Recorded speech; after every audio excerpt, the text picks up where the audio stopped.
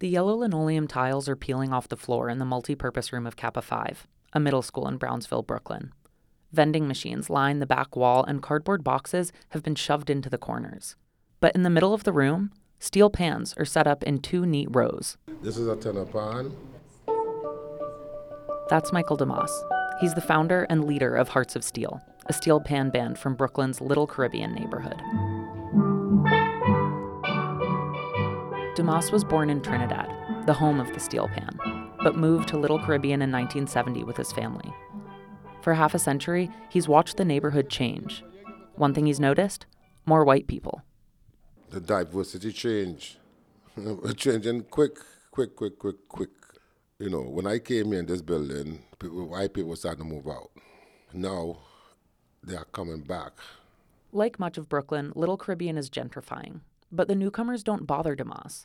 What bothers him is that he seems to be bothering the newcomers, or his music is. 1, 2, 3, 1, 2, 3. The noise complaint is getting to be a problem. Let's go back 15, 20 years. See, I used to go play till 2, 3 in the morning. Not now. According to 311 data, noise complaints are on the rise all across New York City. But studies show they've spiked in gentrifying areas like Little Caribbean, where different ethnic and racial communities collide.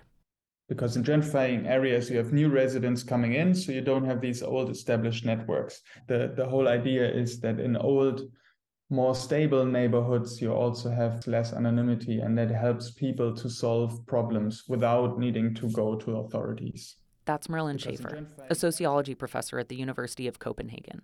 Back in 2016, he co-authored a study on 311 noise complaints in New York City. People who have more money and tend to pay more money for their housing want to be in control of their environment, right? And so noise is, by other people, is of course something that you don't control. DeMoss knows that sometimes his band is just plain old loud. The complaints has grown, and I know the public cause sometimes because sometimes we just make a lot of noise. But to DeMoss and his band, it's more than noise. It's culture.